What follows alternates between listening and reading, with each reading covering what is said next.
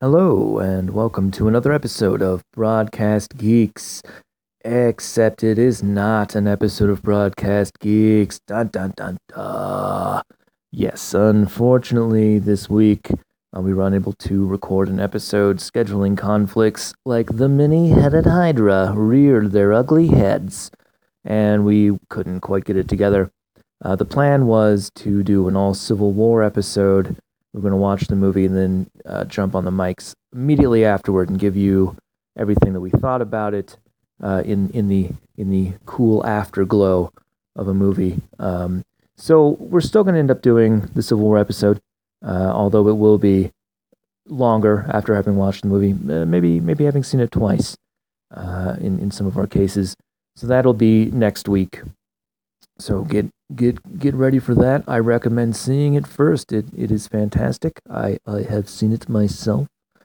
In the meantime, if you want to engage in conversation, we can always be found on Facebook, Twitter, or at gmail.com. Broadcast and geek being the operative two terms you will need to locate us in any of those venues. And as always, you can find us at our various plugs that I don't have in front of me. However, I can tell you that if you'd like to see some comedy that many of us will be in attendance for at the Comedy Room in lovely El Torito, located at 2100 Larimer Street in the Ballpark neighborhood of Denver, Colorado. There will be the Thursday open mic as usual at 10 o'clock. And on Friday at 7, we have the Power Middle Show, hosted by Christy Buckley. That's three comedians doing 20-minute sets each. Should be really fun. It's got Matt Kobos, Georgia Ray, and Byron Graham, who coincidentally will be one of our guests on the Civil War show, and should be doing a profile, I believe, of the Broadcast Geeks podcast for the Westward. So that'll be fun. Look for that. And as always, we have karaoke following on Friday and Saturday nights at the bar. I do want to drop you some fun nerd stuff because you deserve it. And why not? This thing should at least be a few minutes longer, right? You've downloaded it, you've put it inside your ears, you're expecting more. And so here we go. I'm gonna drop you a little comic book knowledge, eh? This will be Nate Balding, Singular Geek. Stuff I've been reading that I think you should be reading too. We'll see if we can't find an acronym for that at some point.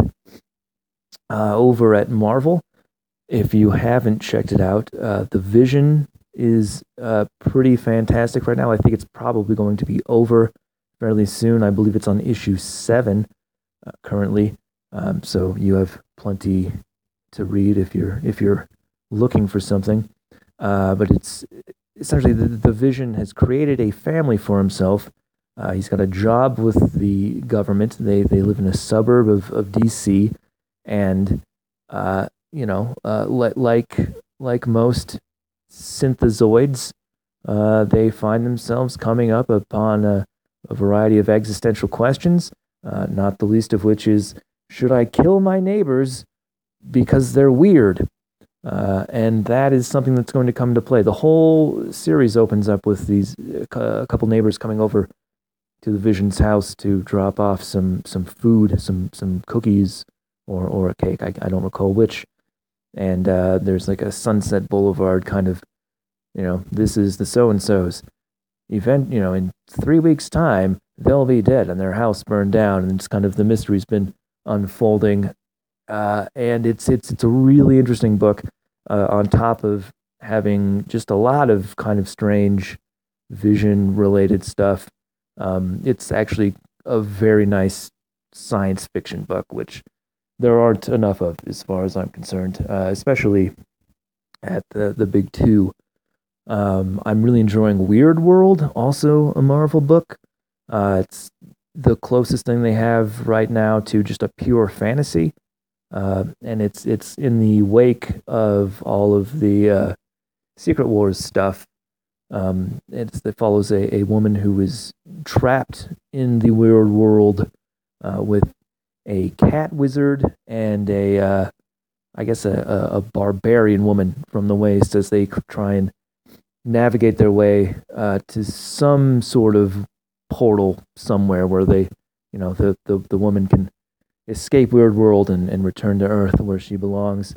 On the way, they run afoul of a couple witches who are warring, and there's a fantastical Oz type person who's the grand mechanic of the entire world. She's battling Morgan Le Fay, and they're caught in between. It's really fun. The artwork is pretty incredible, and it is at times touching and at times just totally bizarre.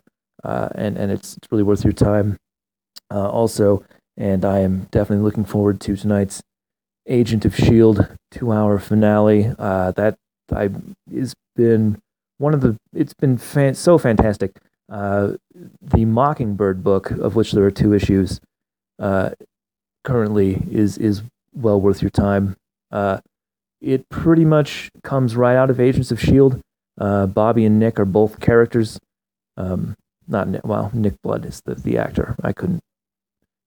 You get what I'm saying here, right? Yeah. But it is. It's going to be, I think, a 5 or 6 issue miniseries. So it's another one you can jump into and not have to worry about, running into issue 50 and going, why am I still reading this? It's a self-contained story with a character that hopefully you enjoyed. I thought that they did a really good job with her in the show, and I'm looking forward to seeing what they do with the spin-off. If you would like to somehow wipe clean the Superman slate after Department of Justice, I recommend going over to DC and finding Superman American Alien. This is probably my favorite version of Superman that they've done. It's another miniseries, and it's just about finished. But it's Superman from the time when he was a youth. I know I've mentioned it on the thing before, so you may be well aware. But it's just gotten better every issue. They've done an amazing job of setting up who this person is, and they've exploring why the young Clark Kent, this impetuous youth, becomes the person that he becomes, and how he establishes a relationship with Lex Luthor early on that's very combative, and how Lex Luthor is the superior intellect, and why that how Lex Luthor could be such a thorn in the side of the world's greatest superhero. Another series coming to a close very soon, the Batman Teenage Mutant Ninja Turtles crossover. I know, you're thinking, that sounds like one of the greatest things I've ever heard of. It's great. It is great. It's been really fun. You're going to find that I call all these things great and fun because they are handpicked for having been both those things. Well, a couple of them might not be fun. They might just be good. But we'll cross that bridge when we come to it.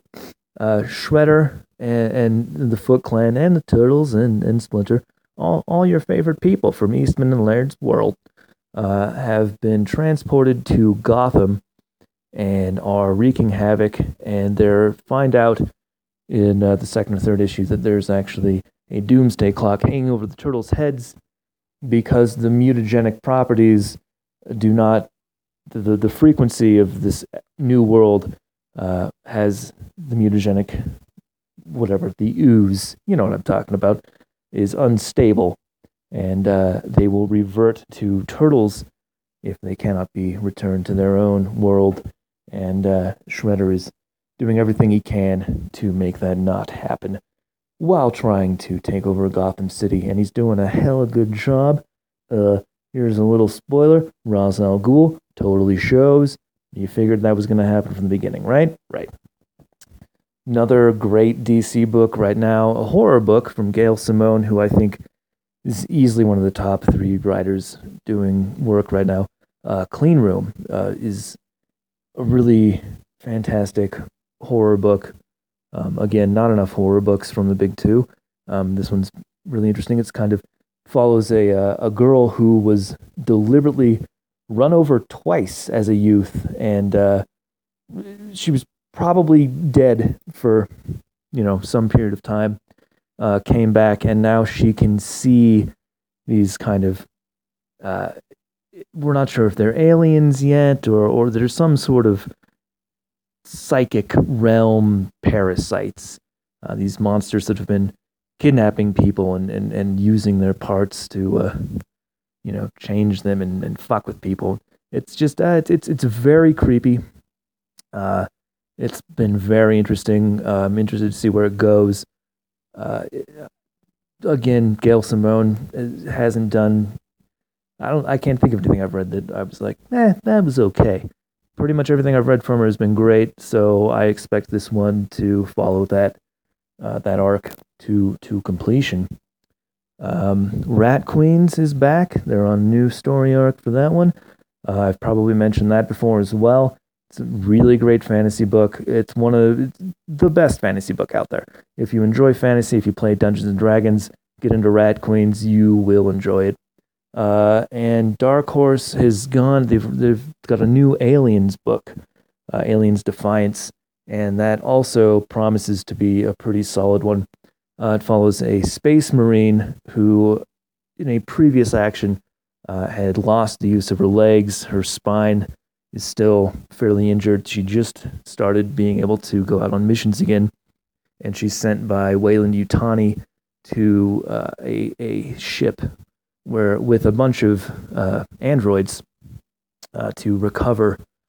To figure out what was going on. Of course, what was going on was they had a bunch of xenomorphs on board who killed everybody, and what ends up happening is the androids, they don't do what you expect the androids to do this time around, and they defy all of the protocols, and they decide that what they should do instead of returning the specimens to Weyland-Yutani is to go gallivanting around the galaxy, eliminating the alien threat wherever it may be, which sounds pretty cool. Well written, the art's great so far, so if you enjoy the Alien films, definitely check that out. And that's coming up on 13 minutes, so I feel like the job here that needs to be done has been done. You got cool stuff coming up.